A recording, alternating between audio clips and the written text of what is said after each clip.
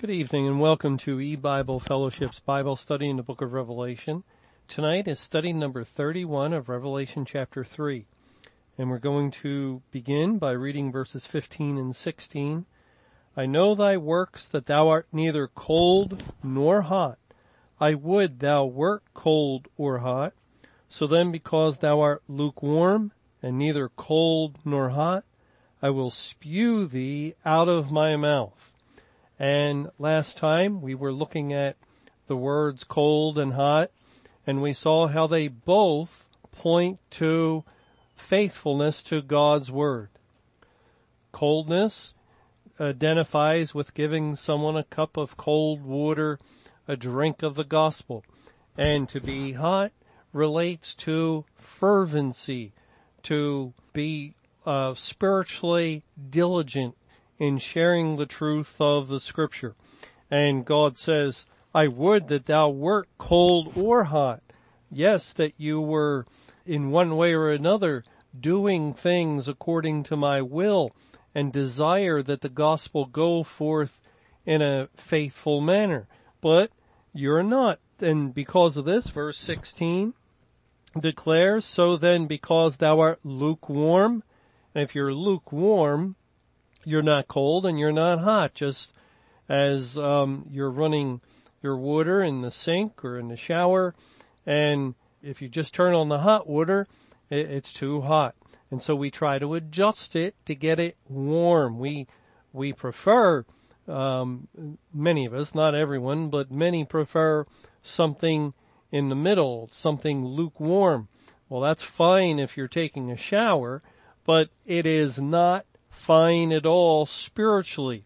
It is not a good thing spiritually. God requires either cold or hot, not lukewarmness. You know, we'd have to say that here the Lord is addressing the New Testament church. What's being said here applies to the churches and congregations throughout their history and has special application to the church at the end, as the Lord comes to visit and pronounce the judgment which began at the house of God. And we're all through that now. The end of the church age came over 2 decades ago. The Great Tribulation's 23 years has already occurred, and now we're in those days after that tribulation. We're in the day of judgment itself. We know that. And God here primarily is addressing this to the churches. But, however, the principle that's being stated here has application to every believer, to every child of God.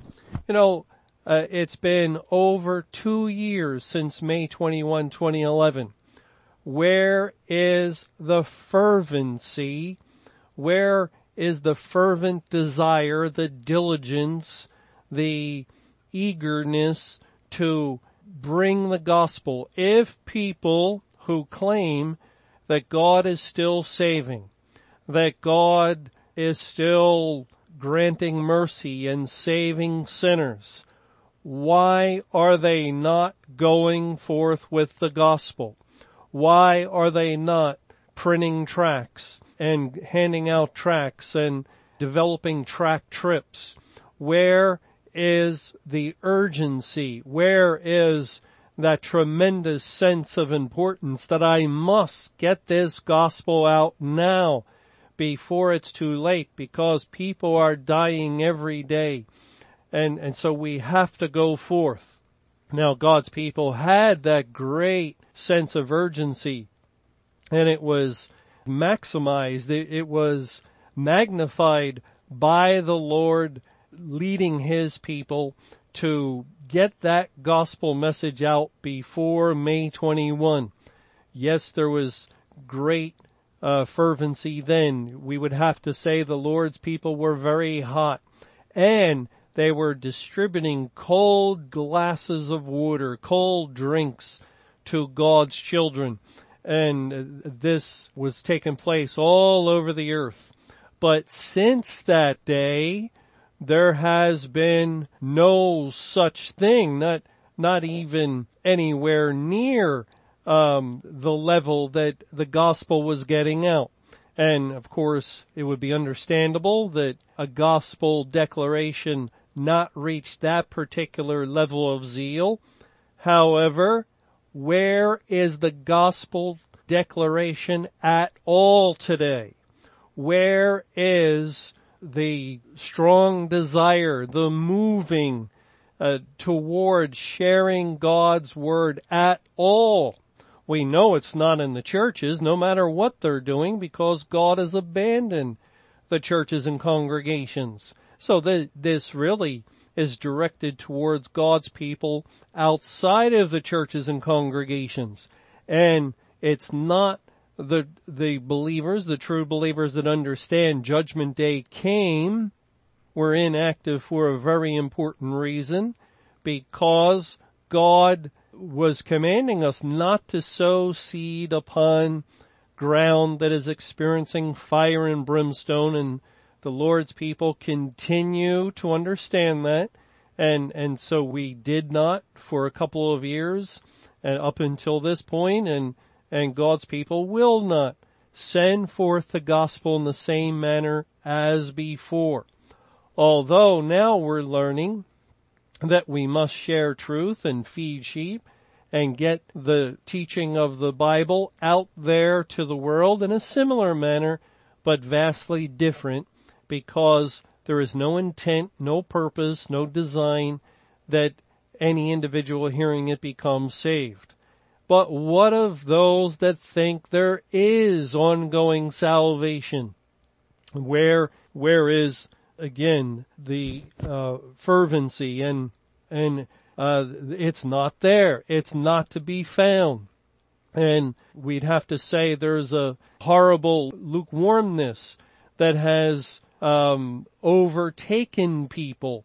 If it were so that God is still bringing the day of salvation, well, God's people aren't actively sharing His gospel to the world. And it's very haphazard, very casual. There seems to be more interest in politics and more interest in social things and more interest in anything else other than sharing the truth of the Scripture. And of course, again, this is not really a concern for the elect, because the true believers know the day of salvation has ended.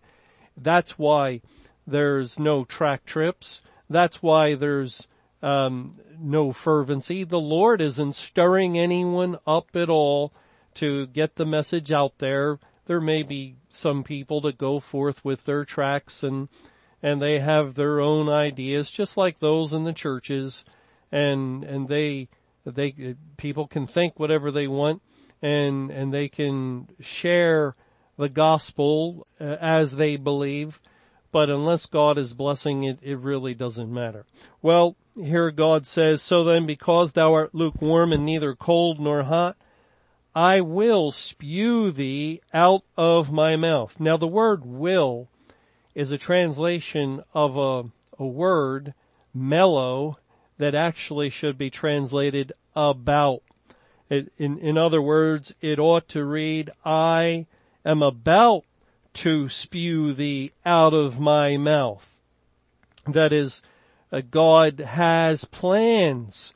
He is warning the church at Laodicea and the corporate church, the entire church, the whole church body, that if you continue with your lukewarm condition, I will spew you out of my mouth at a certain future time.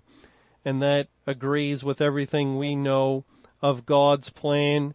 He permitted the churches and congregations a period of space in order to see if they would repent, and they did not repent for 1955 years. And following that allotted time, God came and visited, and what did He do? He spewed them out of His mouth. He ended the church age. He ceased his relationship with the churches and congregations of the world. They no longer were his representatives at all. Now, they might think they are, but God has ended his relationship. They do not represent him to the world any longer. We read in Leviticus chapter 18, the Greek word spew found in Revelation 3 is only found in this verse. And so we're not helped there, but the word spew is found in the Old Testament in a few places. And one place is in Leviticus chapter 18, where it says in verse 26, "Ye shall therefore keep my statutes and my judgments, and shall not commit any of these abominations, neither any of your own nation, nor any stranger that sojourneth among you. For all these abominations have the men of the land done, which were before you, and the land is defiled, that the land spew not you out also when ye defile it, as it spewed out the nations that were before you." Now here, the Lord is speaking to Israel, and he's warning Israel that they had better keep his statutes and his judgments, his law, his word, or else the land would spew them out when they defile it, and sin, going contrary to God's law, is defiling the land, as the land spewed out the inhabitants before them, the nations that were there before Israel, the Canaanites. And so that tells us that due to sin, God first spewed out, or had the land spew out, the Canaanites. And how did the land spew out the Canaanites? Well, God brought Israel to bring his wrath upon the inhabitants of Canaan, and he killed many of them, and they were cast out of their own land, and the land was given to Israel according to the promise previously given to Abraham. And now God is warning Israel, and historically this would have application to them. Do not do as those people before you, or you will be spewed out, just like they were. And that's exactly what happens many hundreds of years later. First, with the 10 tribes of Israel in the north, the Lord raised up the Assyrians, and they conquered Israel. And what did they do? Well, they took the Jews and moved them to other nations, and then the Assyrians brought other peoples of conquered nations into the land of Israel, and they became known as the Samaritans. In other words, the land spewed them out. And then following that, 100 or so years later, the Babylonians were raised up to bring judgment upon the land of Judah. And what was God's judgment? Finally, through the prophet Jeremiah, the Lord commanded the Jews, you must go into Babylon, into captivity. You must come out of the land of Judah. In other words, the land spewed them out. It evicted them. It forced them to leave their homes. And likewise, God is picking up on this idea, this language of spewing out of his mouth. And why would he say his mouth? That's an interesting way of putting it. I will spew thee out of my mouth. Because in the way that God accomplishes this is through his word. And his word comes forth out of his mouth.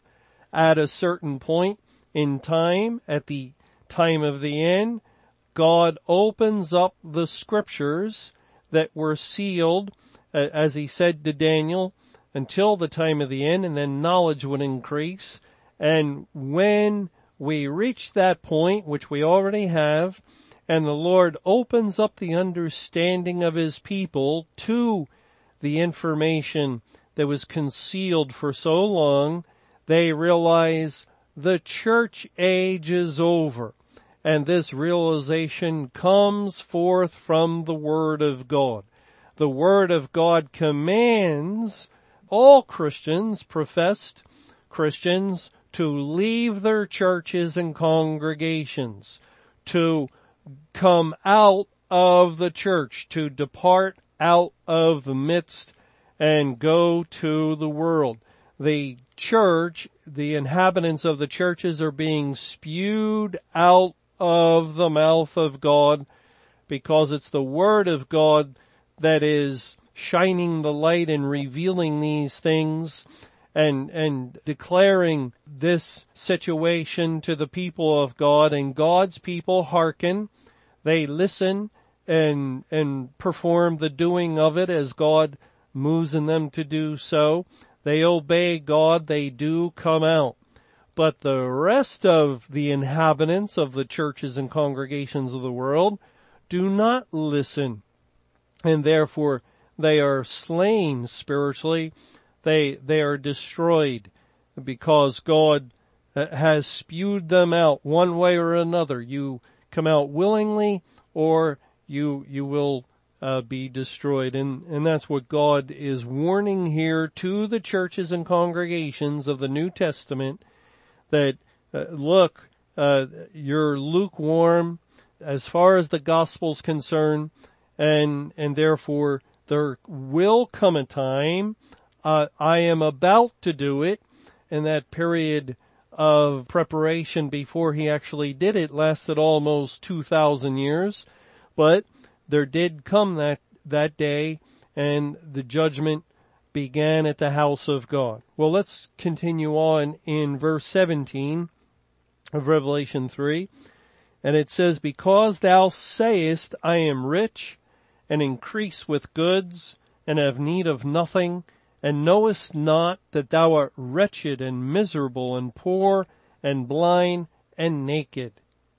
Now once again, the Lord is addressing the church of Laodicea and all churches. He's addressing professed Christians. And today we have a church world numbering somewhere around 2 billion professed Christians in the world. And what is stated in this verse is true of everyone that says he's a Christian but is not. That is, there's a profession of mouth and maybe in mind. The vast majority of people believe this. They think it's true, but there is no reality, no agreement with their heart condition. There is no work of the Lord Jesus Christ done on their behalf. And when the Bible says, as it does in the book of James, that faith without works is dead, being alone, that's exactly what God means. That you can say you have faith, but if you lack the work of Christ in making payment for your sins, your profession is worthless. It is dead, just as you remain spiritually dead in sin and will die finally at the end in every way. You will die the second death, because a profession of faith means nothing regarding salvation. Profession never saved anyone. It's nice that you agree that God is God, that the Bible is the Word of God, and that Christianity is the correct religion. That's a good thing. But even the devils believe there is God. There's no salvation with the devils. And so God here is speaking to masses of professed Christians, disciples, individuals that follow Him to one degree or another, but do not follow him from the heart, because their hearts are far from him. And he says, because thou sayest. You see, that's the whole problem. This is just a bunch of words. It's just something that's coming forth from your mouth, and there's no matching reality in the heart. Because thou sayest, I am rich and increase with goods and have need of nothing. You see, when someone does say, I'm a Christian, I'm a believer, I'm a child of God, well, you're basically saying that you are spiritually rich, that you possess all of the incredible riches found in Christ, riches of wisdom and riches of God's grace and riches of his mercy and all the superabundant spiritual blessings that accompany salvation. You have the riches of eternal life, the riches of all sins forgiven, the riches of the promise of a new heaven and new earth in which you will dwell forevermore, the riches of a promise of never crying or shedding tears any longer once that day comes, and of living perfectly without ailment, and on and on and on it goes. It is an incredibly wonderful and great thing to be a Christian, to be a true child of God. You have treasure in heaven above that is an enormous treasure. It really is the greatest of gifts that God has bestowed upon you. And when an individual says, well, I'm a Christian, they're saying, I have these riches. I possess them. I'm increased with all these spiritual goods, and I have need of nothing. That's how God actually would have a true believer to think.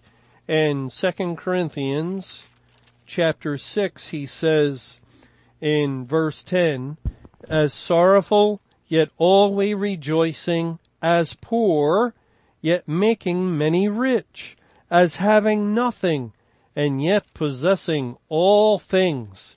That God wants the child of God, the true believer, to understand and to enjoy the spiritual blessings that he has bestowed upon him.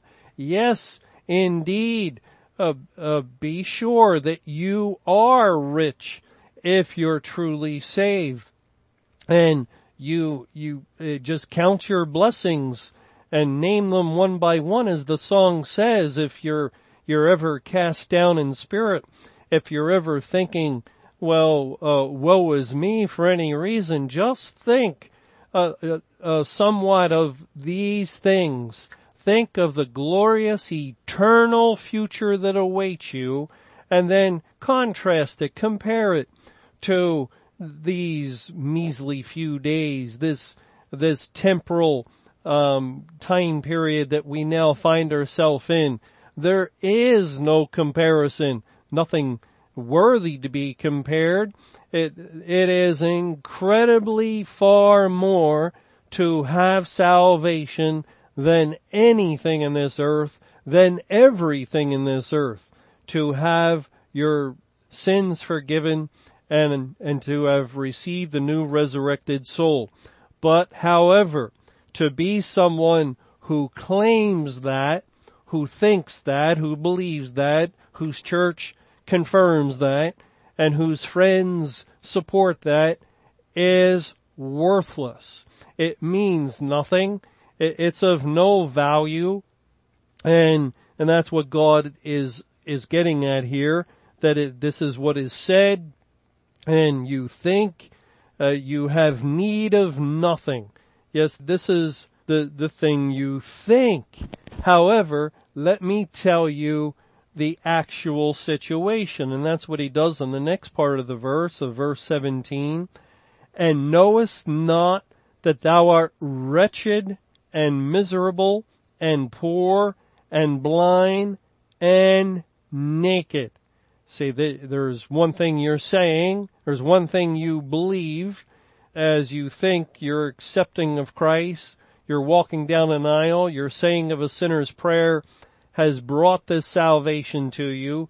Okay, I realize that that's what you think is the case, but here is the reality. Here is the truth. Here is your actual spiritual condition. And you're ignorant of it. You don't know this. You knowest not that thou art wretched. And then God goes on to list 5 things. Wretched, miserable, poor, blind, and naked. And it's not by accident. He lists 5 things as the number 5, in this case, denotes the aspect of the atonement that relates to God's wrath and judgment. The wrath of God is upon you. You're under judgment. And this is your actual condition. You are a wretched man, but you don't know it. You know, it's interesting. This word wretched is a word, in our English language, it's a pretty strong word that we sort of have our own ideas about. But in the Greek, the word basically means misery. Misery. It's found in Romans chapter 7 and verse 24, where the Lord is moving the Apostle Paul to write, O wretched man that I am, who shall deliver me from the body of this death? Because Paul is still struggling with the physical body, even though he has a new born-again soul. The only other instance in the Bible where the English word wretched is found is a translation in the Old Testament where it's translated as wretchedness in Numbers 11 and verse 14 and 15, where Moses is speaking to the Lord. And God moves him to say, I'm not able to bear all this people alone, because it is too heavy for me. And if thou deal thus with me, kill me, I pray thee, out of hand, if I have found favor in thy sight, and let me not see my wretchedness. Isn't that interesting that this word in the English is found only 3 times here in Revelation 3:17 and once in Romans 7, where Paul says, "O wretched man that I am," and once in the Old Testament where Moses speaks of his wretchedness. You see, true believers realize their condition. They realize that this is the case with them. But what God is saying to someone who thinks he's a believer is that he knows not that he is wretched. He does not understand the actual situation with himself. Well, we'll discuss this a little further when we get together in our next Bible study.